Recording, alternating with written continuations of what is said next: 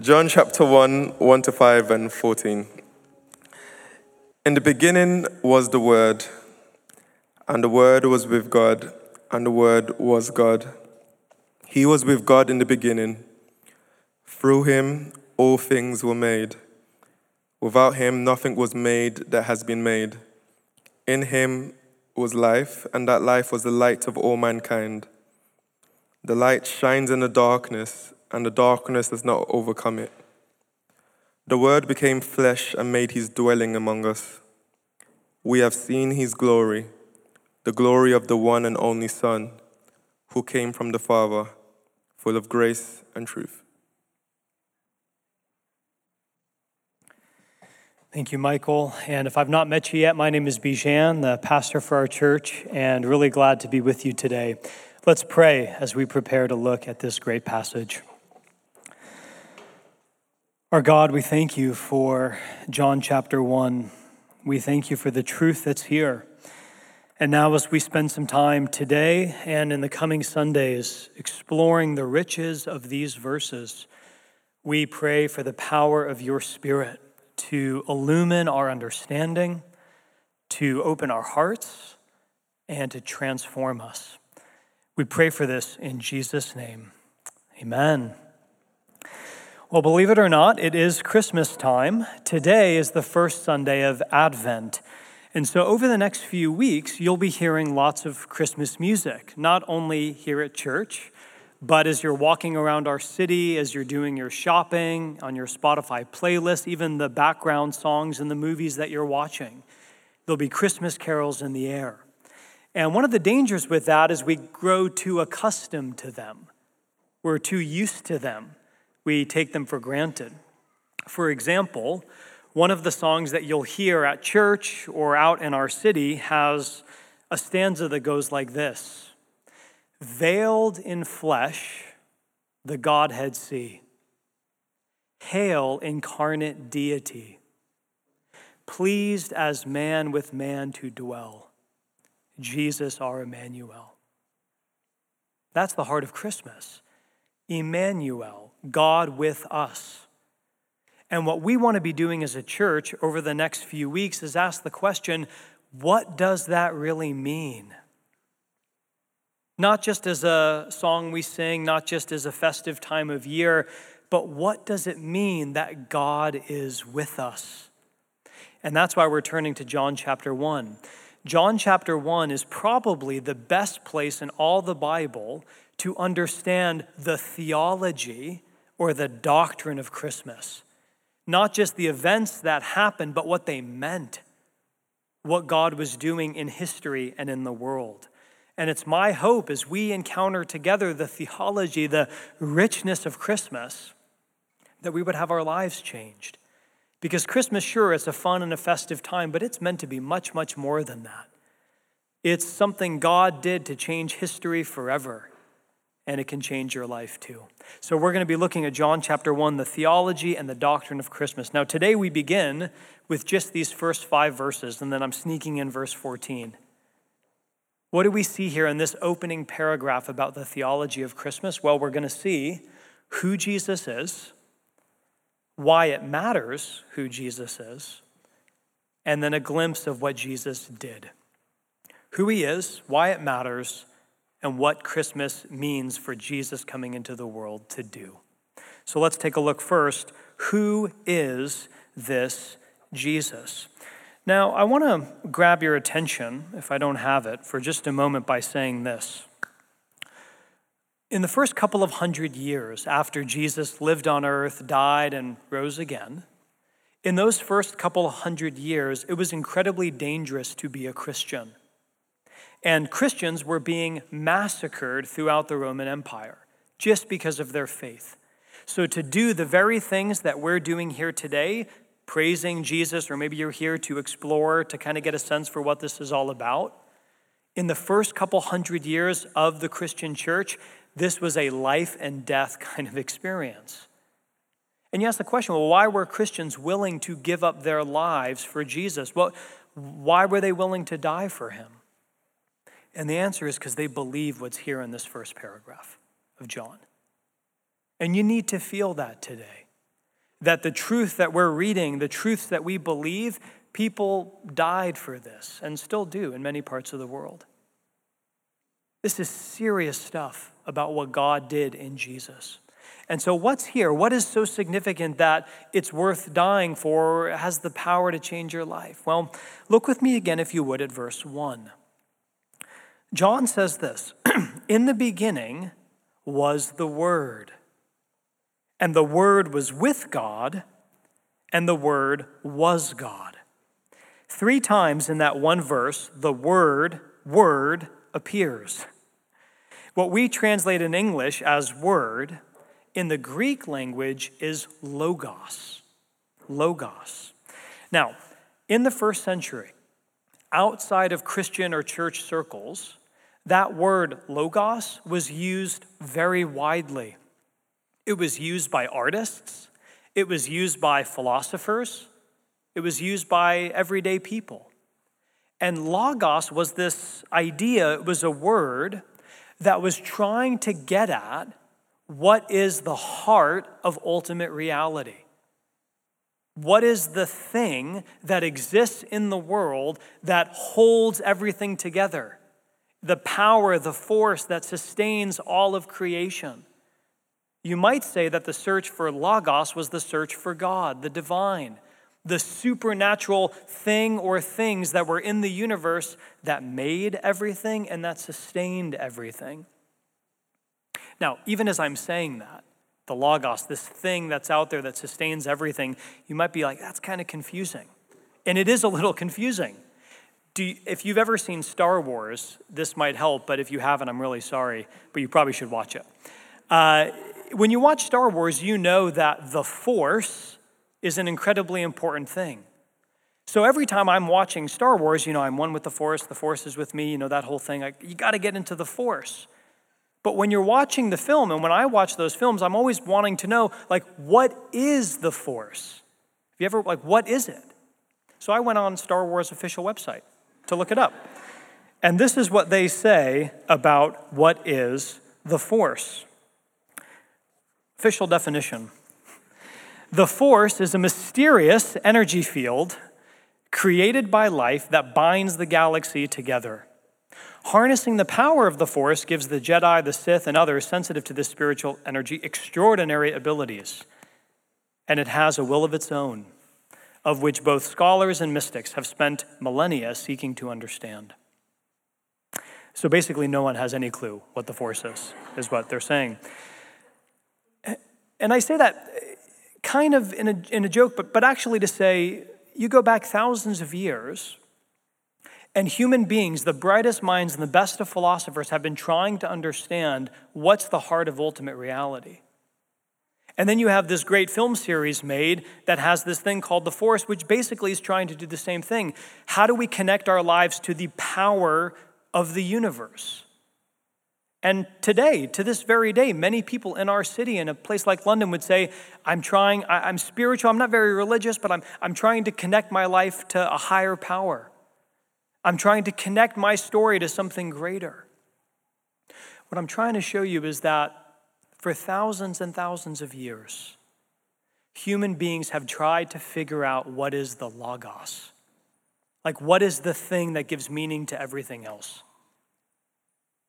So here we are in John's gospel.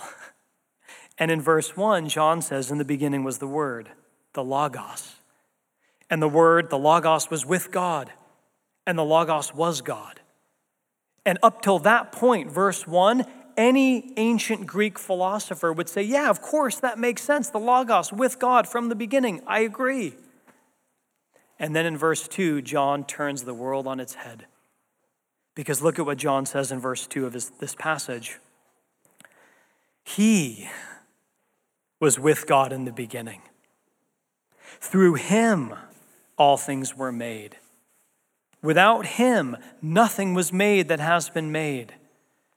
In him was life, and that life was the light of all mankind. Do you hear what John is saying? Everyone throughout world history is trying to figure out what's the heart of ultimate reality, what's the logos. And John, writing his story, the introduction to the person of Jesus Christ, says, he's the Logos. The heart of ultimate reality is a person. The heart of ultimate reality, the one who made everything, the one who sustains everything, God himself, is revealed in the person of Jesus Christ. He's the Logos. And this statement was so profound, it was so radical, it was so countercultural, that for the first Christians to believe that the Logos became a human being in the person of Jesus Christ, to believe that turned the world upside down. Luc Ferry, who teaches philosophy at the University of Paris, put it this way: for Greek thought in general and for Stoicism in particular, the idea that the Logos could designate anything other than the rational order of the universe was unthinkable. In their eyes, to claim that a mere mortal could constitute Logos, or the Word incarnate, as the Gospels say, to believe that was insanity. It was to assign the attribute of divinity to a mere human being. And what exactly was at issue in apparently this innocent change in a meaning of a single word? And the answer is nothing less than a revolution in the definition of divinity. Friends, this is the fundamental theology or the doctrine of Christmas, that the Logos, the heart of ultimate reality, is a person, a divine person, Jesus Christ himself, God with us. He's God, he's creator, he's maker. And notice, when Christians affirm that Jesus is God, we're not saying Jesus is godly, like his beliefs align with God's or his actions reflect God. We're saying that actually in his body we have this person who's both fully man and fully God. That God is actually now among us in the person of Jesus Christ. This is the doctrine of Christmas. And here's why it matters. Just as we move into this Advent season, I know many of you know this, you've heard this. For others, this might be a new idea. But for all of us, here's why we need to really wrestle with the idea of Christianity that God became man in the person of Jesus. There are a lot of people in our city, and maybe you're here today, and you love the idea of Jesus as a moral teacher. You know, you read the Bible and you find him to be very inspiring. He's nice to him. He's so nice, right? He's so nice to people. He's doing good things. But you know what? If someone is just a moral teacher, you can pick and choose what you want to follow. If someone is just a really good example, you can say, well, yeah, they were really moral for their time, but now culture is different, and so we need to update and change and transform and sort of do our own thing based on maybe some of his principles. In other words, if he's just an example or just a teacher, you get to pick and choose what you follow. But if Jesus is God, you don't bargain with him. You bow down in worship. You bow the knee and say, all hail King Jesus. It matters profoundly whether or not Jesus is God. And so the thing I'd invite all of us to consider, and maybe you're here today not a Christian, not sure what you believe, and you're exploring and investigating, at least don't make the mistake of not thinking that the Bible is serious when it says Jesus is God himself. He is the Logos. He is the creator. He's the unmade creator. In the beginning, he was already there. He never started. He always is. This is the profound claim of the Bible. And if you're going to wrestle with Jesus, you have to wrestle with him as he's presented in the pages of Scripture. C.S. Lewis quite famously put it this way. He says, I'm here trying to prevent anyone from saying the very foolish thing that people often say about Jesus. I'm ready to accept him as a great moral teacher, but I don't accept his claim to be God. That is the one thing we must not say. Because a man who is merely a man and said the sort of things that Jesus said would not be a great moral teacher. He would either be a lunatic on the level with a man who says he's a poached egg, or else he would be the devil of hell. You can make your choice. Either this man was and is the Son of God, or he is a madman or something worse.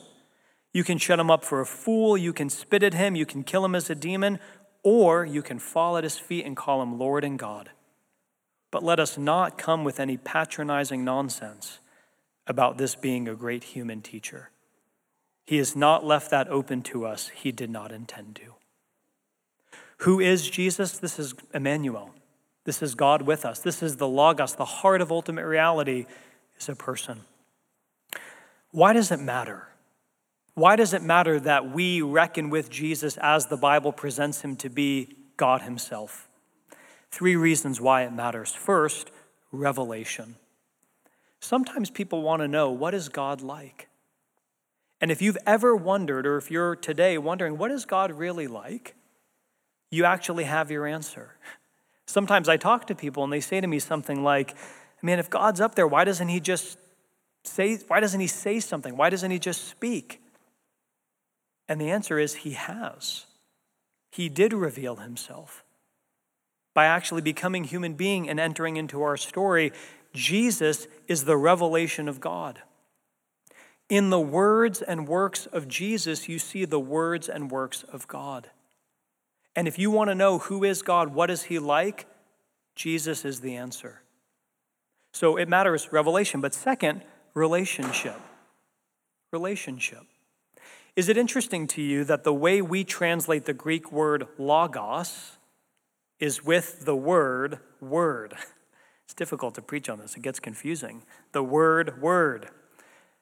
Here's why that matters. If you want to be in a real relationship with somebody, maybe you're falling in love. It's a great feeling. But you know that no matter how attractive you find another person, you don't get to know them just by staring at them. I mean, that gets weird eventually. If you really want to get to know somebody, what do? You use your words. Because in words, we communicate our deepest self. When we use words, we express what's going on in our heart. And so when we're being told about God coming into our story, the way Jesus is described is as the Word. What is that about? God ultimately wants to have a relationship with you. He wants you to know him. And he's come to reveal himself by sending himself as his very own Word. And friends, here's why this matters. Being a Christian is not just about assenting to ideas. It's not just knowing some theological facts and saying yes to them. The heart of Christianity is about being in a living, vital relationship with a person. It's by knowing God in Jesus Christ. It's relationship. God became flesh so that we could know him and walk with him as a friend. So revelation, relationship, and then third, why does it matter? Rescue. Look with me, if you would, at verse 5 of our passage. John says, the light shines in the darkness, and the darkness does not comprehend it, cannot overcome it. It's no accident that every year, whenever we get to Christmas time, there are lights everywhere. Because actually, that's the heart of the Christmas story, light shining in the darkness. Last week, my daughter Esme, she's 2.5, woke up from her nap around 4 p.m. She comes out into the living room, and she says to Michelle, my wife, "Why is it so dark, Mommy?" She wasn't used to the time change yet and the fact that the sun goes down earlier than it used to, that this is a dark time of year in a place like London. Now, you and I know about the rotation of the earth. We know about daylight savings. We know about clocks changing. She doesn't. All she knows is that it's darker than it used to be, and it should be lighter than it is. Why is it so dark, Mommy?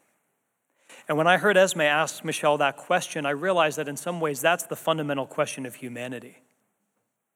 Why is it so dark? Life isn't always dark. There are light-giving, joyful moments, but for many of us right now, the world feels awfully dark. Your life feels awfully dark. Earlier today, when Jasmine led us in prayer, we prayed for the cost of living crisis. So many people in our city just wondering if they're going to be able to afford the most basic things. Others, many even young children in our city, not having enough to eat. There are wars and crimes against humanity happening all over our planet. And then there's all the personal stuff. Some of you today, you've come to church and it was a great act of courage because you live with a profound sense of loneliness or a fear of being hurt in relationship. Some of you are processing a recent illness and maybe a more serious diagnosis. I mean, our world is dark. Christmas is about a rescue. Christmas is about the fact that into a dark world, whatever your darkness feels like today, the light of God has come to break in and to break through. For all the fun and festive time that we have at Christmas, it's fundamentally a rescue mission about what God has done to come into this dark, broken world and bring the light of his healing. We need Jesus as God with us. It matters profoundly, revealing who God is, a relationship with the living God who's come to rescue us from the darkness and brokenness of our world. But the final question is, well, how would Jesus do it? How would Jesus come in to overcome the darkness, to walk with you, to show you what God is like? And the answer is in verse 14. Now, I'm going to be very brief here today because we're going to come back to verse 14 in a few weeks. But verse 14 of our passage says, the Word, the Logos, Jesus, became flesh, and he made his dwelling among us. Jesus, fully God, becomes fully human. A body that you could touch and hug, a body that could bleed and sweat, a body that would get tired and could be hungry. The Creator God becomes human. And, the text says, makes his dwelling among us. Eugene Peterson, who paraphrased the Bible into what's called the Message, when he got to John chapter 1 and verse 14, he captured it beautifully. And he said this, the Word became flesh and blood and moved into the neighborhood. And that's a beautiful way to summarize the whole heart of Christmas. That in Jesus, God has moved into the neighborhood. God came to do for us what we could never do for ourselves. You know, if Jesus were just a great moral teacher, he would say, here's what you have to do to get to God. But if Christmas is real, if this passage is true, then it means Christmas is about what God has done to come to you, to save. And so as we close, as we prepare to come to the Lord's table for communion, as we prepare for our time of response, 3 points of application. If Jesus really is God in the flesh who moved into our neighborhood, what does that mean for you? First, God is love. God is love. If Jesus is God who's come all the way down to be a human, then that means that God came all the way into your story. He stooped all the way down. And you know, love always stoops. Because I love Esme, I spend a lot of time on the floor. Because I go down to her. I don't expect her to get up to me. And love always stoops. Love is always willing to come down to be where the need is. And God is love. So God looks at our world, the brokenness of our world, and he says, I'm not going to tell you how to get to me. I'm coming down to you, whatever the cost. And if God comes down at Christmas, then we know that God is love. Sinclair Ferguson put it this way, whatever gifts you may have, love always means that you come down. It means that you use those gifts for the good of others, not to make yourself feel good. It means that you're willing to do things that are uncomfortable or inconvenient for you or that might go unnoticed. Real love always comes down. And we know that because love came down at Christmas. God is love. And some of you today, not only do you not feel loved, you don't feel lovable. Christmas is the answer to that. God says, I love you so much, I came all the way down. Second, not just does he love, but second, God knows. God knows. To say it differently, you're not alone in your suffering. You know, when you're going through seasons of pain, and often acute or chronic pain, one of the reasons why suffering is so hard is because you feel totally alone. You feel like nobody sees it, nobody gets it. Even well-meaning friends, try as they might, never say the right thing. Or they pay too much attention when you just want to be left alone, or when you really need someone, they're not there. Suffering is very isolating. You feel cut off from everyone. If the Christmas story is true, then that means no matter what kind of suffering you go through, Jesus knows. He's moved into the neighborhood. You're never really alone. Last week, we spent some time after church having a conversation for our church family. Everyone was invited about loneliness. We know loneliness is a profound issue facing our city. One of the things that's hard about loneliness is it doesn't necessarily have to do with being around other people. You can be around other people and feel profoundly lonely. Because we said in that conversation about loneliness that loneliness fundamentally is a feeling of alienation. It's feeling like no one sees you or gets you or loves you. So you can be in a room filled with people, maybe family, even friends, and feel like you're completely alone. That's hard. This is just one example. The Christmas story means that God knows what it's like to be lonely. When Jesus moved into the neighborhood, he became actually the loneliest person to ever live on this planet. And that culminated in his death on the cross. Because on the cross, Jesus, as he died in your place, as he took your sin upon himself, he experienced cosmic separation from God his Father. And that's why on the cross, Jesus cries out, my God, why have you forsaken me?" Like ultimate loneliness. You say, what's the point? There's no kind of suffering or pain that you can walk through that in some way Jesus does not know. And the Christmas story means that he's with you. We may not always feel it. That may not always seem real, but it's truth to sink our hearts into. He knows. Third point of application, God is love, God knows. And third, finally, God is inviting you into something today. It's the last thing I want to say. If Christmas means that Jesus, the God-man, moves into the neighborhood, then that means that Christmas is as good a time as any for the followers of Jesus to move further into their neighborhoods. Christmas is about incarnation. It's about being physically present, our whole selves being present in the spaces that we inhabit. So, especially if you're a Christian here today, as we move into the month of December, the invitation that God is extending to you is simply this: how can you move more into your neighborhood? How can you be more local and more present?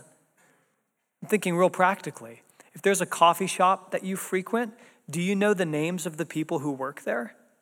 If not, get to know their names and their story. At your job, maybe you just think of it as a necessary drudgery, like, work. Do you know the stories of the people that you work with? Do you have relationships that, are having good boundaries, but where you're relating to people not just as colleagues, but as friends? Do you pay attention to the people who live next to you or on your floor in your flat building? You see, Christmas is about getting closer because God came close in Jesus. And so maybe for all of us, one practical way that we can live out the incarnation this year is to say, I'm just going to take one more step into my neighborhood. Whatever that means, I'm just going to get a little bit closer. Because at Christmas, God and Jesus Christ moved into my neighborhood. He came into my story. So that now, as he lives in me, I can take a step too. God is love, God knows, and God is inviting. Let's be considering these things now as we come to our time of response. Let's pray. Our God, we thank you for the theology of Christmas. We thank you for John chapter 1. And we pray that as we come now to the Lord's table, as we eat and drink of Jesus, as we remember his sacrifice for us, and as we come to our time of response to sing and to praise you, God, we pray that the truths we've talked about today would be more than just ideas, but that by the power of your Spirit, you would transform our hearts and renew us. Help us to encounter Jesus, the one who became man to dwell with us. We pray all this for your glory and for our good as we pray in Jesus' name. Amen.